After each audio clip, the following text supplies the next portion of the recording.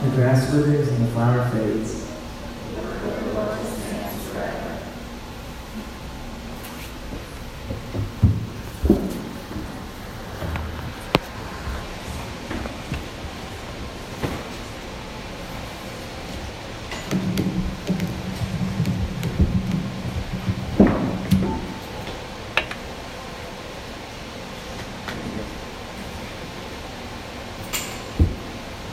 Amen.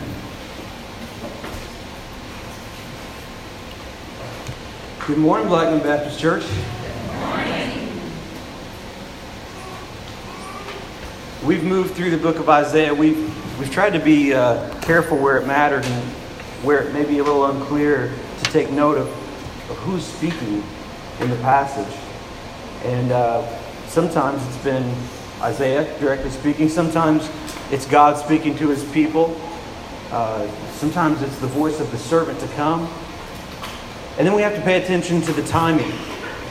Sometimes it's Isaiah's present day. Sometimes he's referring back to the Exodus. Sometimes he's referring forward to the exile that is to come and the recovery after the exile. And sometimes even to the coming of the Messiah later and even the Messiah's second coming. So Isaiah's book can be a little confusing, and we try to be very careful about that. Today we're going to be in Isaiah 44. And the topic is actually a little more straightforward. Yeah, the voice is Isaiah's speaking from God's perspective, but it's Isaiah's voice. And the truth is timeless. It doesn't really depend on the actual time period. We're going to be talking about the folly of idolatry today. And when we read this, we can nod along with Isaiah. We can even smile at his harsh irony that he uses in this passage. But if we're going to honor God's word, we can't stop there, just smiling amusedly at these poor fools. We have to turn the mirror of Scripture on our own lives to see where we need to respond to. That's a principle we learn from James, that we must not only be hearers but doers. We have to use this Scripture as a mirror on our own hearts. So let's pray, and then we'll get into the text. Father, we thank you for your word. We thank you for all the things that you had written down for us so that we could learn, so that we could turn our hearts to you. Father, I thank you for this passage about idolatry and how wicked and how foolish it is. Father, teach us. Change us and mold us and shape us so that we can be joyful followers of you. In Jesus' name, amen. So if you'll turn with me, either in your Bible or in your journal, we're going to be in chapter 44 today. And then I'm going to close this reading with a quick verse from chapter 57. I'm going to start on verse 9. I'm not going to read the whole chapter today. So verse 9 through 20 is the focus today. Hear the word of the Lord. All who fashion idols are nothing, and the things they delight in do not profit. Their witnesses neither see nor know, that they may be put to shame. Who fashions a god or casts an idol that is profitable for nothing? Behold, all his companions shall be put to shame, and the craftsmen are only human. Let them all assemble, let them stand forth.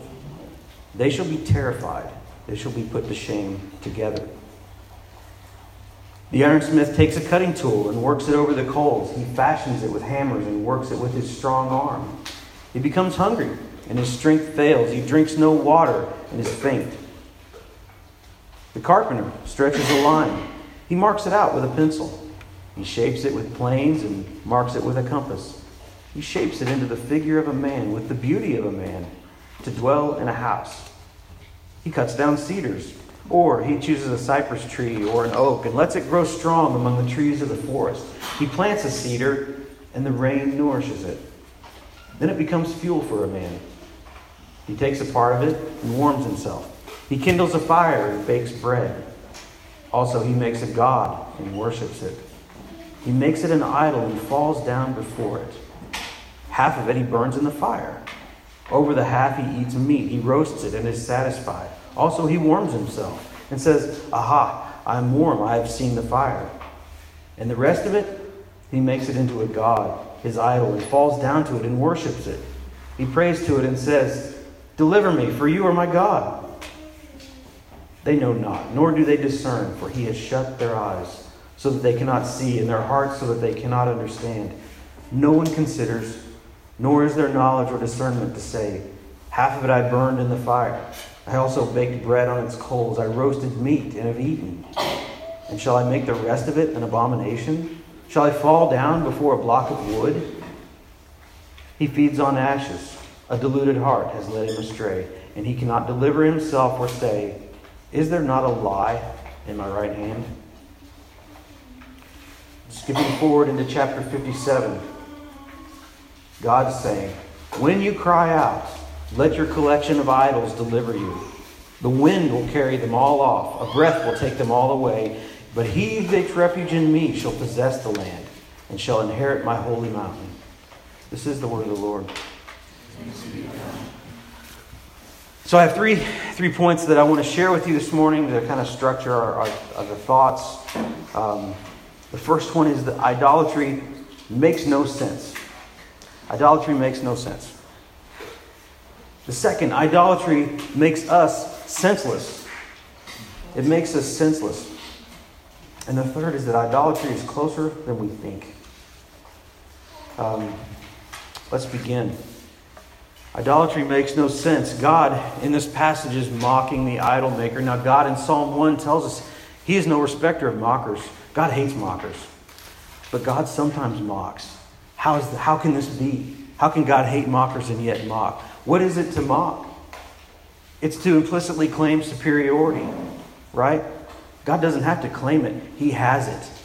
It's okay for God to mock because he's never wrong. But when humans mock and claim a false superiority and a smugness, oh, God hates that.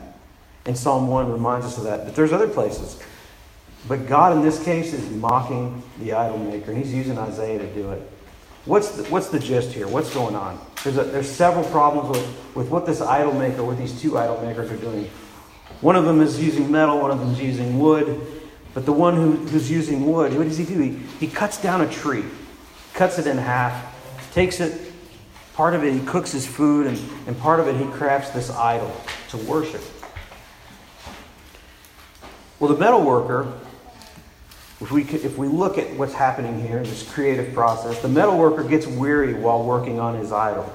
And think of that in contrast to the holy God, the Creator, who does not grow weary and who doesn't lose his strength. His strength never fails. So this man creating a thing gets tired. He gets weary. He gets hungry. But the Creator that he's emulating never gets tired, never gets hungry. The woodworker, what does he do? He first plants a tree. And how does the tree grow? The scripture says it's nourished by the rain. And where does the rain come from? It comes from God, the ultimate creator. So this creator, this man, he can't even do his idolatry without God's blessing on the earth. But he takes this tree that's been nourished by the rain and he cuts it. He uses part of the wood to make a fire, to warm himself. Because he's immortal. He is amortal, not immortal. He's immortal and he needs to be warmed and he needs to be fed and he needs to be strengthened by food. So he uses this wood that he cut down to cook and to warm himself. And this is fun. This is a good thing. This wood is not sacred. It has no power. And God has given us these resources to use for our benefit. Right? God has given man the authority over this tree. And the man is using his authority. He has the power over it. And he destroys it. He destroys this wood simply for his comfort. He doesn't even think about it. This isn't a moral or ethical question for him. But then it gets strange. Because the other part of the wood, after he's just destroyed the one for his own comfort, temporary comfort, he takes the other part and crafts an idol. And he takes extra care to mark it off and measure it out and make it beautiful to look like a human form. And then he sits down, bows down to it and prays, "Deliver me, for you are my God." That's what he says to this thing that he's created. Now we can look at this as Isaiah does. It is ridiculous on its face. Is it not? This man makes a thing that is made out of perishable wood. And then he bows down and worships it. It is ridiculous. And we'd be right to recognize that. And we may not literally bow down to idols. We probably don't, although there are many people in the world who do. But we can still be foolish. We can still make some of these mistakes that this man makes when we forget who should get the credit for our blessings. He's giving the credit to this idol, isn't he? And asking for this idol to help him. And we can forget. We can work hard sometimes, and just like in our Sunday school lesson today. We can work hard, God can give us benefit, and then we fail to give him the blessing for what he's blessed us with. And we take our credit for ourselves. Or we give credit to some other thing. What about when we put our confidence in things that we think we can control? This man has built this idol, made this idol that he can control. He can hold it in his hand and he can place it in his house. And he can govern where that idol goes and what that idol can do. We have things in our lives that we think we can control or we can control partially. And we want to put our trust in those things. Sometimes in our career, sometimes in the things that we've learned or can do. Sometimes in money. We can pile up a stack of money and put our confidence in that. I have a 401k. And I know, and this is a very carnal thing, but to look at the balance and see it grow gives me comfort. But that's not godly. That's a very practical thing. If I put too much money, too much trust in that, and I forget where that comes from his blessing, I'm doing the wrong thing. I'm in the wrong place. We can put our confidence in relationships and friends. We can put our focus on them to the point of ignoring God. Family and friends. And family is a huge blessing from God. But it's a blessing from God. It isn't God. God needs to be number one. And our family number two after God. And everything we do with our family in the context of worshiping God. What about our reputations? If we have a public reputation or a private reputation, maybe we've groomed it over years, and that can be precious to us, right? But what is that next to God? The grass withers, the flowers fade, but the word of the Lord stands forever. We die, we perish, we go away. Our reputations go with us. They don't last, they're gone. But God and his provision, his promises, those last. His are trustworthy, ours are fleeting. Now, at a broader level, at a society level, we struggle with these things too. We can trust in politics. We can trust in our leaders to try to fix the problems that we see. And we can be very upset when they fail to deliver. And we can hope that the next one that's coming along is going to fix the problem that the last one failed to. But we forget to trust God and recognize that no matter who's in charge, God's really in charge. Whoever looks like they're in charge and we can see with our eyes, it's really God. God's in charge all the time. Are you going to trust these politicians or do we trust God? Right now I'm in IT at work, and so I'm kind of soaked and bathed in all this technology conversation that's constantly going on. And I'm an engineer, so I enjoy it anyway. But our society today puts way too much trust in technology. We think that technology is going to solve our problems and that science is going to deliver all the answers to all the mysteries, and we don't even need God anymore because science is going to figure it all out. And this is almost a perfect mirror of what we see with Isaiah's idol maker. Because what is science other than the application of the brains God's given us to try and figure out a little bit more about the world? Detail by detail, this world that God has given us, that's all science is. Figuring out a little bit more detail, bit by bit, about what God's given us. And technology is what? It's the work of our hands that we make, right? For us to turn around and put our trust in the things we make, we're no smarter than this idol maker who made a little piece of wood and turns around and said, "Oh, deliver me. You're my God." We can't do that. As advanced as the technology gets, it's still the things that we make with our hands, and we can't trust it. We got to trust God. The one who made us, that's the one that we can trust. The giver, the source, the one true God, not the things that we make. So what have you put your trust in besides God? Will you ask him to help you trust him where you're tempted to trust other things? Whether it's yourself, whether your achievements, whether things you don't yet have yet. Ask God to help you trust Him. Look to Him.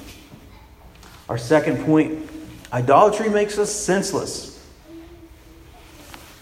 In verse 18 it says, "They know not, nor do they discern, for He has shut their eyes, so that they cannot see, and their hearts, so that they cannot understand." Isaiah is saying they're senseless in two ways. We see idolatry makes no sense, and now we're saying that it makes us senseless when we pursue it. There's two things. They can no longer see, so they've lost their sense of sight, and they can no longer understand. So the mental sense is gone. They've lost their ability to understand and comprehend. Psalm 135 tells us the same thing, but expands on it a little bit. And we become, basically Psalm 135 is telling us we become like what we worship. This came out in Sunday school last week. But Psalm 135 says, "The idols of the nations are silver and gold, the work of human hands. They have mouths but do not speak. They have eyes but do not see. They have ears but do not hear. Nor is there any breath in their mouths. And those who make them become like them, so do all who trust them." These idols, that's the scripture from Psalm 135. These idols have the shapes of eyes and ears and mouths, but there's no sight, there's no hearing, and there's no breath of life in them. Those who worship them become like them, blind, deaf, and dead. Blind, deaf, and dead. That's what these idols are. And when we worship them, we become like them, senseless. If we worship a false god made of stone, metal, or wood, or some other technology, because these things seem so primitive to us. We have so much more sophisticated things now that we can put our trust in, but they're still just material. And if we worship things like that, we become as senseless as that thing. But if we worship the one true God, we can become more like Him. But if we're going to worship that one true God, we should better spend time understanding about who He is and what He's like. Right? When we worship a just God, we learn to love justice and we become more just. Our God is a just God. When we worship a pure and holy God, He will make us pure and holy. When we worship a generous God, we become more generous. If we worship a harsh and judgmental God, we are likely to become harsh and judgmental on ourselves and on others. When we worship a God of grace and mercy, we become gracious and merciful. When we worship an all-powerful God, we become confident and bold in His power. We know that He has the power to deliver. When we worship a forgiving God, we learn to forgive. When we worship a humble God, one who forgoes His place in heaven to come down with us. When we worship this humble God, we can learn to be humble. This God who washes the feet of His people and tells us no one can be above his master. So if you want to be with me, you've got to be a servant. This is our God, humble. And if we're going to worship the one true God, we need to understand what He's like. And as we worship Him, we become more like Him. Not like a worthless idol. Finally, idolatry is closer than we think. We need to think clearly about what idolatry is and what it is not. Idolatry, and there's a lot of conversation and a lot of teaching out there, and I won't dispute it directly, but some of it is a bit metaphorical to me, to say that idolatry is anything that comes between you and God, or anything that attracts your attention that's not God. But I would probably take a little tighter definition of what idolatry is. Idolatry clearly is worshiping things which aren't God. Praying to them, bowing down before them, putting your trust in them, yes. That can be idolatry. Israel and the golden calf. Clear idolatry. They made a statue and they worshipped it, right? Not only did they make the thing, they introduced it. When they introduced this calf, they said, "Israel, these are your gods who brought you up out of the land of Egypt." They gave it credit for what God had done. Directly credit. Solomon, at even after he had just built the temple to the one true God on the mountain in Jerusalem, you know what the next thing he did is? He built shrines to false gods on the hill across the valley, the Mount of Olives. That's the hill that we know of as where the Garden of Gethsemane is. If you can just imagine that, we think of that as a holy place. Solomon built shrines to Molech there on that mountain in Jerusalem. So yes, that's real idolatry, right? Building real shrines to idols and false gods. So idolatry is not just any sin. And if we look at David and Solomon for just a moment, we see that David committed all kinds of sins, but he didn't commit idolatry. He committed adultery. He betrayed his friend. He murdered his friend. He lied and did all kinds of wicked things. But when God passed judgment on Solomon and stripped away the kingdom from him, he said that David had been faithful to serve him only. Isn't that interesting? And we know what David did. But God's summary was that David was faithful. Let me read you this verse really quickly from 1 Kings. For Solomon went after Ashtoreth, the goddess of the Sidonians, and after Milcom, the abomination of the Ammonites. So Solomon did what was evil in the sight of the Lord and did not wholly follow the Lord as David his father had done. So it's saying that Solomon had gone after these idols while David had been pure, seeking after the Father, right? Seeking after God. But we know the things that David did. And by some interpretations, we might be tempted to say, well, we know David was checking out Bathsheba. Maybe he was worshiping this idol of lust.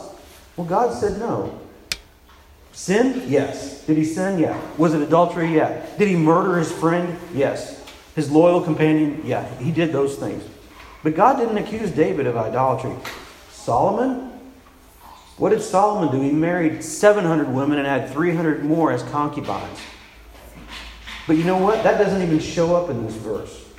Because what shows up is that he worshiped false gods. God hates this stuff. And it's a big deal. So, we see that David was not sinless. But he wasn't an idolater. And Solomon, for all his sin, it was the idolatry that God condemned and stripped away the kingdom for it. Now think of it this way. I'm married to Connie, and I've never cheated on her. Does that make me the perfect husband? No, she's right here, so I can't claim that. No, far from it. I'm grumpy sometimes, maybe even more than sometimes. I'm impatient sometimes. I sometimes expect and demand grace from her when I'm unwilling to give it myself. Hopefully you guys are never doing those things. I have failed to honor her special days at times. I've said unkind things. I've sometimes left my little messes for her to clean up. I'm sure you guys have never done that. I've even stolen food from her plate. I've robbed the leftover Thai food from the refrigerator. Guilty. But I haven't cheated on her, right? That's probably why she's still here. And it's like that. This idolatry, it's cheating on God. That's what it is. And God has no tolerance for it. This illustration is all through Scripture. We see it in Isaiah. We see it in the other prophets. That God views His people as a wife in a very real way. And when the wife cheats, it's a big, big deal. Big deal. Right? All through the prophets we see this. The whole book of Hosea is dedicated to this as a metaphor. And God picked out specifically a wife that would not be faithful to Hosea, just to show Israel, this is what you're doing to me. Right? In the New Testament, Paul tells us, as a teaching for husbands and wives, that their bodies don't even belong to themselves. That the wife's body belongs to the husband and the husband's body belongs to the wife. That's the lesson. And then the same person, Paul, tells us that our bodies don't even belong to ourselves. They really belong to God. That our right and proper sacrifice is to give ourselves to Him completely. Right? We're not our own. We were bought with a price. That's what Paul tells us. So this idea of idolatry is serious. It's cheating. But there is hope, even though we're unfaithful. In Ezekiel 36, another one of the prophets, and Ezekiel has a lot of things to say, but in this fairly famous passage, he says, I will sprinkle clean water on you, and you shall be clean from all your uncleanness. And from all your idols I will cleanse you. And I will give you a new heart, and a new spirit I will put within you. And I will remove the heart of stone from your flesh, and give you a heart of flesh. And I will put my spirit within you, and cause you to walk in my statutes, and be careful to obey my rules. Ezekiel is saying, God's promising He's going to take the idols away. He's going to cleanse us from our idolatry, from our evil.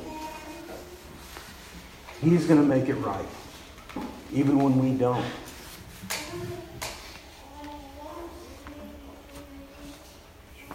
A few thoughts to conclude this morning. Idolatry makes no sense. We know that. You can see in the scripture, God actually mocks it, the foolishness of it. And when we look at it on its face, we can mock it too. But that doesn't mean we don't ever do things that don't make sense. Sometimes we don't. When we have a clear instruction from God and we don't obey it, that doesn't make sense. It doesn't make sense. But you know what? As long as there's still breath in us, it's not too late. God gives us another chance. So is there something that you need to follow God on? Do you need to step forward in some way that He's been calling you to obedience? Has He been calling you to faith? And you've been resisting. He will keep calling. Sometimes He'll stop calling. Don't wait till He stops. Obey Him. Idolatry makes us senseless. In our scripture today, it actually says that because of their idolatry, He's closed their ears. What is He saying? That God closed their ears. That's a scary, scary thing to think. That we could hear for a time, but after a while, God may actually close our ears if we refuse to listen to Him. And then we can't hear anymore. Idolatry makes us senseless. We don't want that. Idolatry is cheating on God. Let's not do that either. Right? We know how important it is to be faithful in our human relationships. How much more important to be faithful in our relationship to God. To give Him the glory. To trust Him with the things we need to trust Him with. That He's asked us to trust Him with. That we know we can trust Him with. That's what He wants, is to be trusted and believed. To give Him the praise for the things that He does, and don't ascribe it to chance or to probability or whatever other things, coincidence. When He blesses us, let the blessing be real. Let the blessing come from God and acknowledge His work in our lives.